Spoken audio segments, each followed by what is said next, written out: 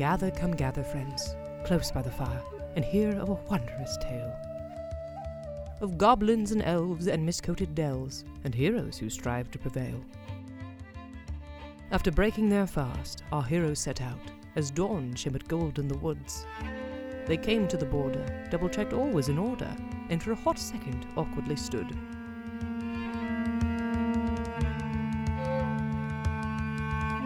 You're listening to Alley Odds and the Alley Odds Squad by Leona Cara. Chapter 10, The Lair of Joe and Graham.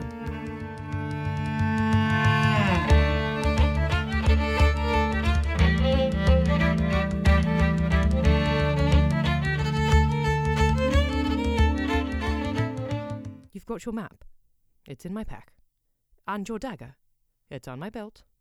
And you've got your snack. Yes, Mom, I'm fine. Good. Right. Trenia and I shuffled our feet at the edge of the elf woods, where the towering forest abruptly gave way to conventional oak, ash, maple, and elm, which looked comically small beside the behemoths of Beleth. It was a warm morning. Dew sparkled on the maple buds, and the blue sky promised a beautiful day. A narrow path meandered north from here, towards the human village of Harrowdelf. On the walk up, Trenia told me she used to spend a fair bit of time there. Aunt Narvin had trained her in herblore, so along with serving her community value as a border patroller, Trenia took on some of Aunt Narvin's value by selling herbs at Harrowdelf's annual harvest festival. She'd served as an ambassador of sorts, trading elven medicine as a gesture of goodwill, in accordance with the treaties. Such neighborliness coincidentally discouraged humans from wandering into Beleth on rogue foraging missions, only to end up ensnared by the guard, at which point Trenia, in her role as head of border patrol, would have to escort them out. But most of Trenia's time in Harrowdelf was owed to Laurel, who grew up there and worked as a blacksmith. It's the place where they met, during one of Trenia's herb trading expeditions. It's the place where they parted, at the behest of their parents, and it was a place she might never visit again, depending on what came to pass in the Hooty Tholiam. Good luck with your meeting, I said. Thank you. I don't want to influence your decision at all. You know, it's your choice to make, but you should come with me. I appreciate that, but I need to see this through. Trenia grew suddenly sheepish. Yeah? Listen, when you're in Harrowdelf, would you do me a favor? Sure, what is it? Well, if it comes up in conversation, naturally, of course, I don't want you to force anything. Could you ask after Laurel? Maybe you could find out what happened, why she left so suddenly. I don't think it would change anything, but I'd like to know she's well. But don't be obvious about it, of course. Don't mention you know me or, I got it. I know how to charm my way around a question. Thank you. Here. Trenia pulled out a shiny golden crown from the pocket of her Outlander pants and held it out to me. Hopefully this will help. People tend to have a looser tongue when there's gold on the table. What? Did you steal this? No. I mean, yes, but it's from what I already took. Already accounted for in the long list of crimes that'll be read out at the Hooty Tholiam. Trenia, we only have it to keep up appearances with the humans around Beleth. Please, you can use that. We won't. Then why is it on your list of crimes? Well, the tribe isn't angry about the gold. They're angry that I took something it wasn't mine to take. It would be the same if I took a shirt or a basket. I thought back to stories I'd read about criminals in other places. They're not gonna, like, cut off one of your hands or something if I don't get this back, are they? No, we're not barbarians. No, I suspect they'll have me pick herbs for the next few years without reprieve. Well, that makes it sound an awful lot like you're planning to stay. Will you do this for me? Fine. I tucked the crown into my coin purse, where it clinked against the few silvers I had left from working with Grint at the Eternal Soul. Thank you. This better not come back to bite me. I don't want to go through a Hooty Tholiam too. Ha! My tribe, formally questioning a human for hours on end? Oh, I'd almost pay to see that. Well, maybe you already have. I patted my jangling coin purse. And then we sank once more into the awkward silence of not wanting to say goodbye.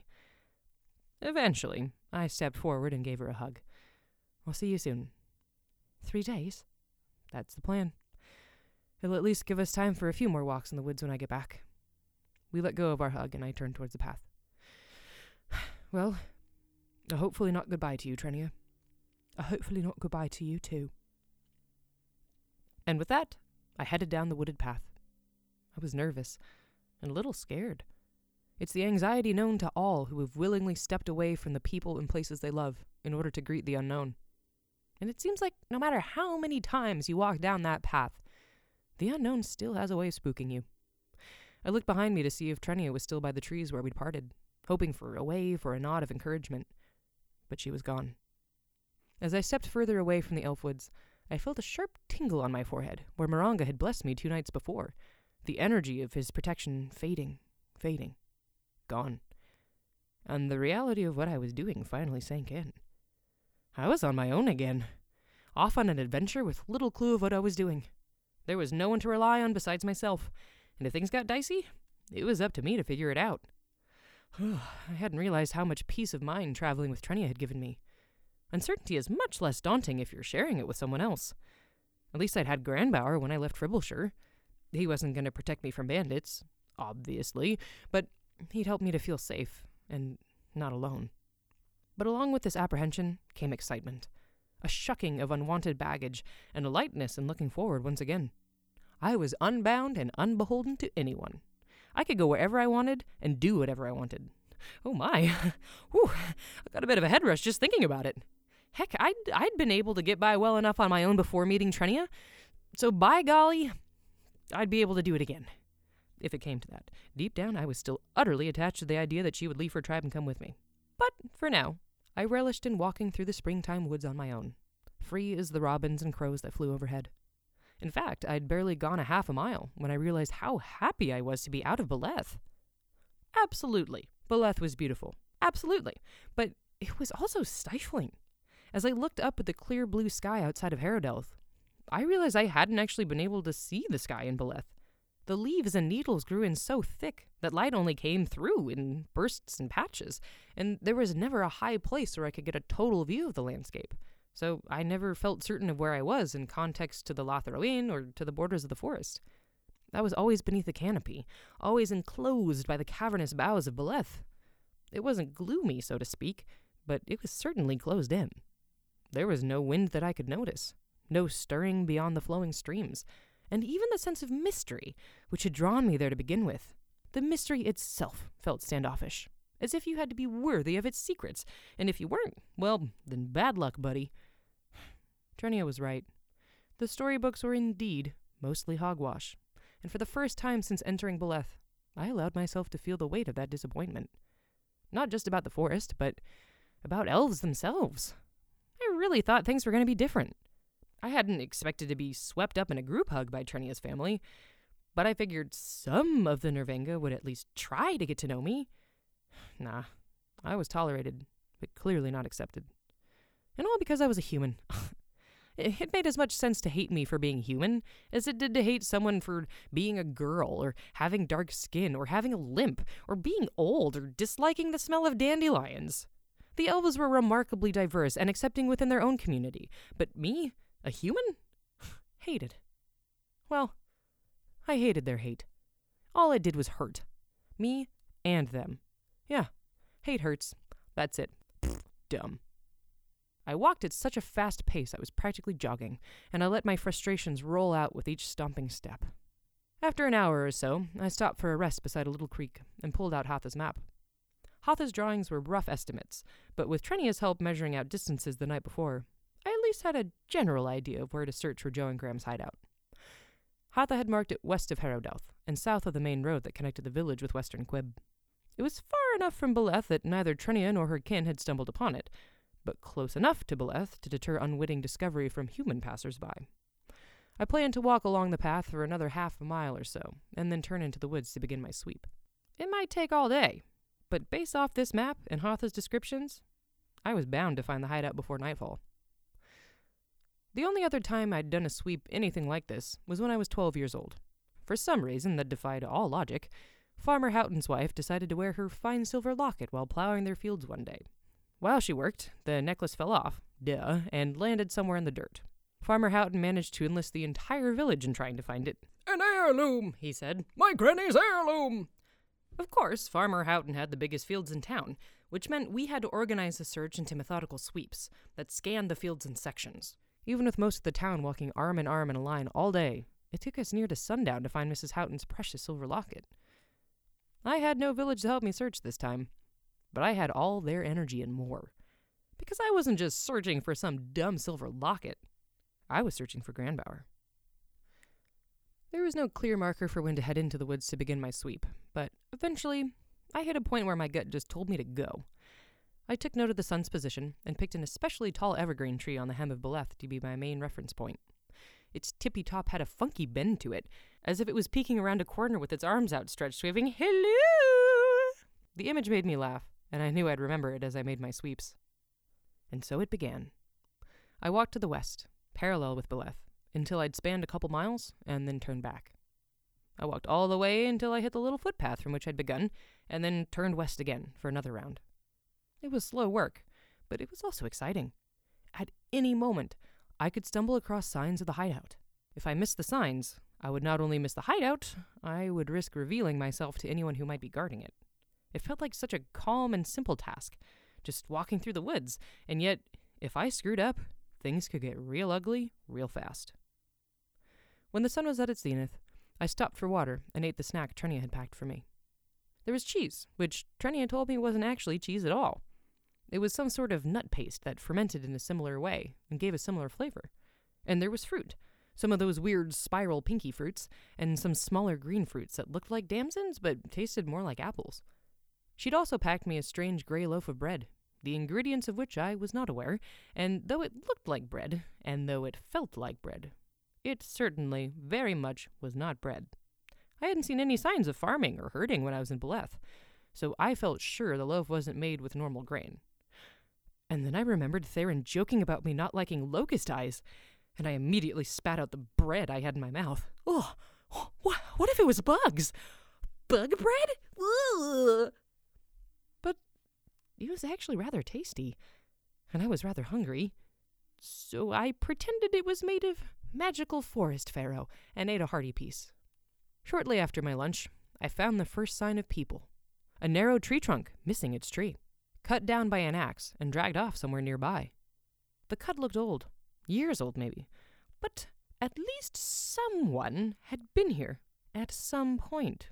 I chose to see it as a clue, and tread ever more careful as I advanced.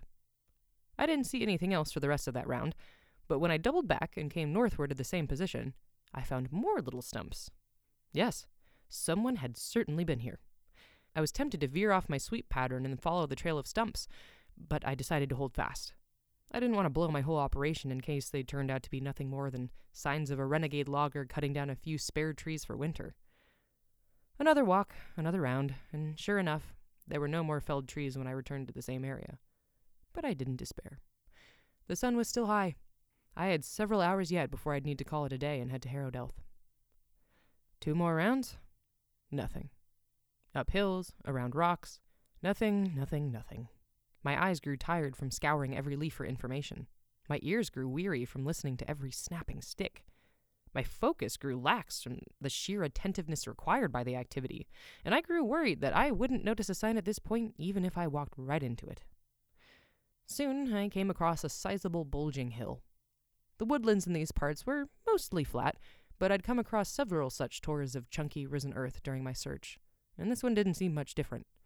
It jutted out of the ground like a spontaneous island, and was covered in thick green moss, lanky grass, and shimmering birch. The southern edge was a ragged cliff of weathered rock that rose some 40 feet high. Several huge boulders rested at the base, as if the cliff had gradually fallen into cliffdom over many years of erosion. I took a wide sweep around the southern edge to eye the rocks and stones from a distance. For the first few steps, all seemed normal. Rocks and grass and mossy moss. Nothing worth stopping for. But then, I saw the distinct mark of a hoofprint in the dirt.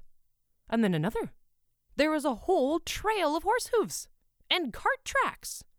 I whipped my head around to scan the area, hoping that the track makers weren't still nearby.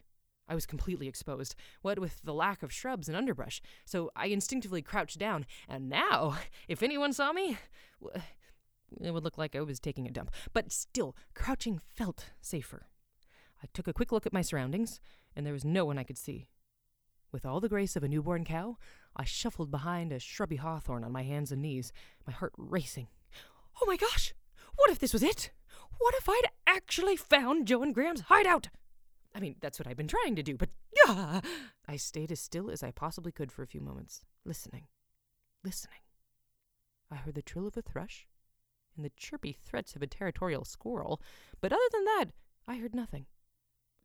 I waited a few more minutes to make sure I heard nothing, and then I poked my head out from behind the hawthorn bush to examine the area. A quick glance at the tracks revealed that there was a path leading out from the woods and towards the cliff, which stopped beside a boulder larger than a haystack.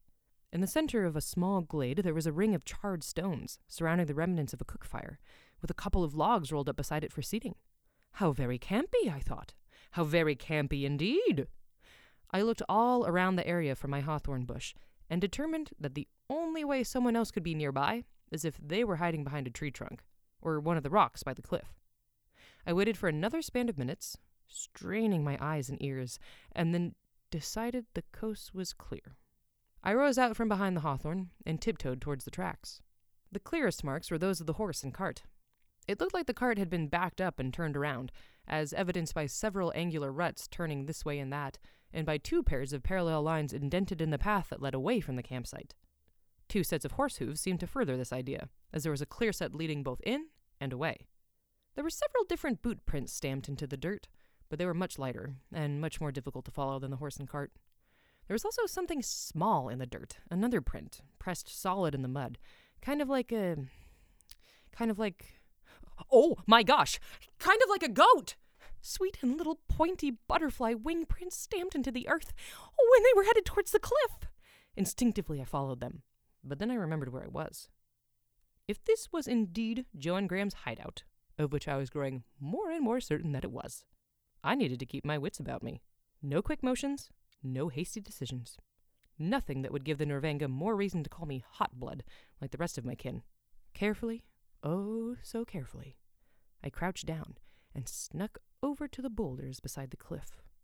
I paused there for a moment, listening again, listening and watching the surrounding woods. If anyone had noticed me, they were doing a heck of a good job at staying hidden. After another spell of observation, I peeked around the boulder and looked for more tracks. The horse prints stopped out in the small glade by the fire pit, but the goat tracks wove around the rocks and on towards the cliff. I couldn't clearly discern if there were footprints following the goat tracks, but there were enough patches of overturned moss that it seemed like some amount of careless traffic had come through. In fact, I saw signs of multiple trails heading towards the cliff, weaving around the rocks like little rills dumping into a river. On one of those trails, I saw goat prints heading away from the cliff.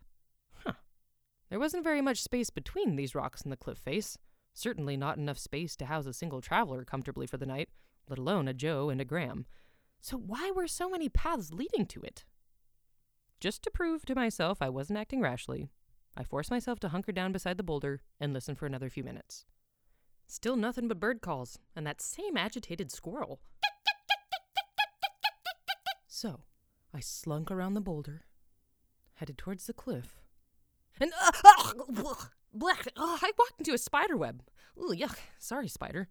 Oh, golly, that spiked my heart rate. Whew. Oh, yeah, and there was also a doorway. A door. Behind the boulders. In the cliff. A cliff door. Oh, hoppin' hawthorn, this was it. The hideout. It had to be. But again, I paused. Careful, Allie. Careful. I pressed myself flat against the cliff and listened for voices or stirring within. The opening was some 6 feet high, tall enough for most humans to walk through without crouching, and wide enough that the plump Joe and Graham wouldn't have had any trouble getting inside. Again, I heard absolutely nothing. No shuffling of feet or stirring of cloth. No sneezes, no breaths, no words.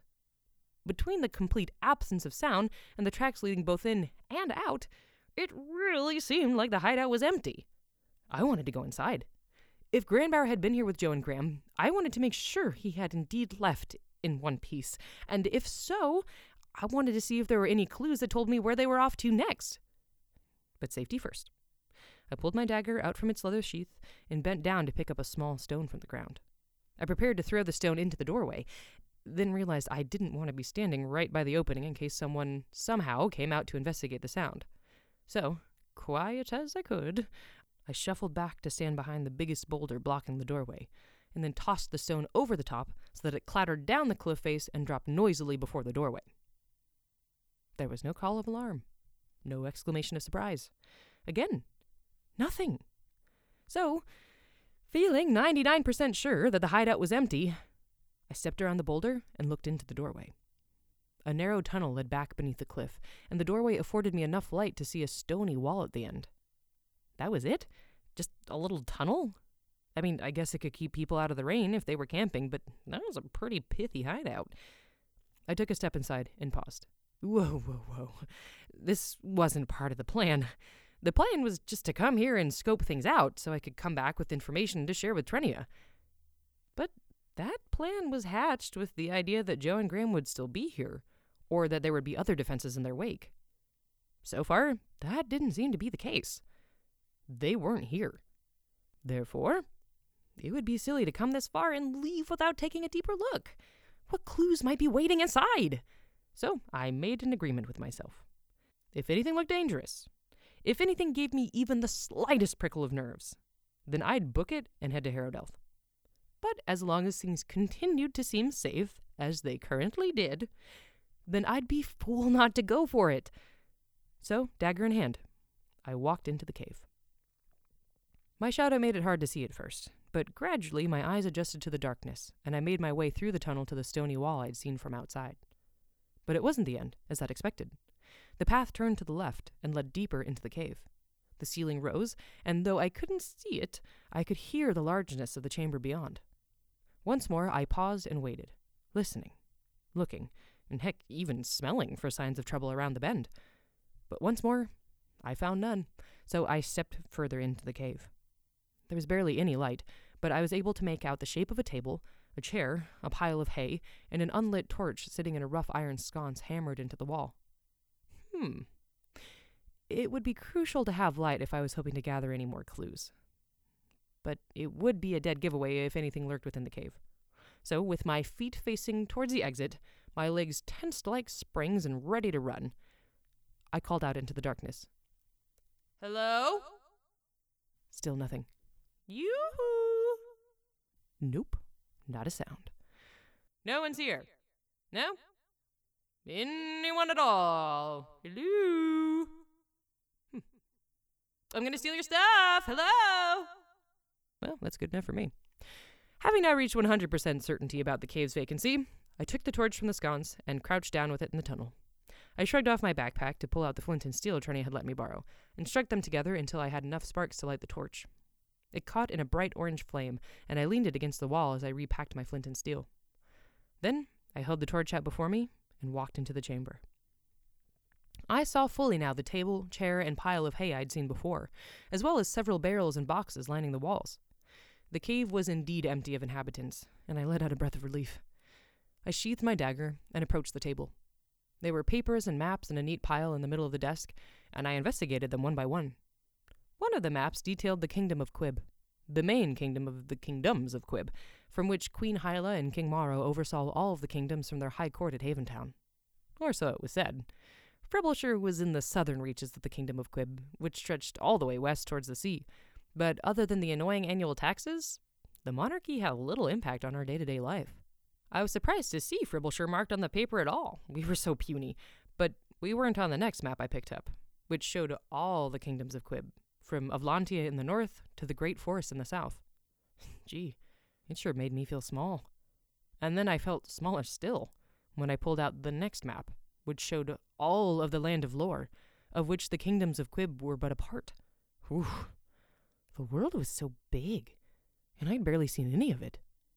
I took a few minutes to pore over the maps. There weren't many accurate maps to be had in small villages like Fribbleshire, and I had always loved seeing how the land was designed.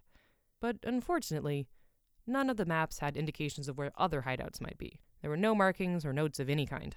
Darn. The next paper I picked up was an inventory. A list of what was in all the boxes and barrels lined up against the wall, I figured. Shirts and wine and weapons and spices, fanciful bits of finery that could sell for a pretty price in any major city. But no mention of goats. Drats. I turned away from the table and raised my torch to look around the room. And then I saw something that excited me so much I nearly popped out of my skin. Poop. Goat poop.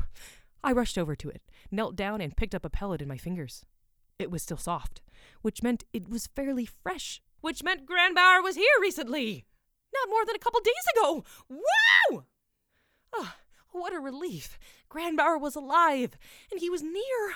Whoa! Oh, heck, with Trenia's help soul-sending, we would have no problem tracking him down when she... Well, if she decided to come with me. Well, no matter what, it was a balm to the heart to know Granbauer was so recently safe and sound. Well, it probably wouldn't yield anything useful, but I figured I might as well poke through the boxes and barrels while I was there. The contents might not be clues to me, but perhaps Trenia would see a pattern when I got back to Beleth and shared all my news with her. I grabbed the inventory off the table, figuring it couldn't hurt to have a written piece of evidence, and I stuffed the maps into my backpack, figuring it was but a small piece of justice to take something from Joe and Graham. As I approached the wall of goods, I noticed a strange marking carved into the wall at chest height. Well, not carved, as it were, but almost burned, as if a hot piece of iron had carved a symbol into wax. But the wall wasn't wax, of course. It was stone. I leaned over some stacked boxes to get a closer look at the engraving, and saw it was a decorative circular emblem about the size of my palm. Triangles radiated out from the circle, almost like a childish drawing of the sun, and inside the circle were several strange looping scratches that I could only assume was a type of writing. So Joe and Graham were into cave art. Cool. Whatever floated their boat, I guess. Anyways, I reached out to pick up and remove the lid from the box beneath the drawing. It wasn't nailed down or anything, just sitting loose, so it came away easily when I lifted it off the box. But then something happened that I did not intend. My arm caught on fire. Not from my torch, which I held aloft with my other hand. No, I had no idea how, but somehow my entire right forearm was ablaze. The sleeve of my shirt sizzled in an instant, and I screamed from the sudden and surprising pain. I dropped the torch and tried to pat out the flames with my left hand, but the flames climbed higher, above my elbow, threatening to engulf my shoulder. The engraving on the wall now glowed a hot orange red. Was this magic? I flailed about wildly, and in my panic, I stumbled backwards, and I felt my calf hit something that felt like a strand of yarn. I heard a loud click from above, like a latch giving way under extreme pressure, and I looked up to see a cascade of stones pouring down from the ceiling. I covered my head with my arms, the right of which was still on fire, and fell to the ground as the weight of the stones pummeled my back, my shoulders, my arms, my head, my...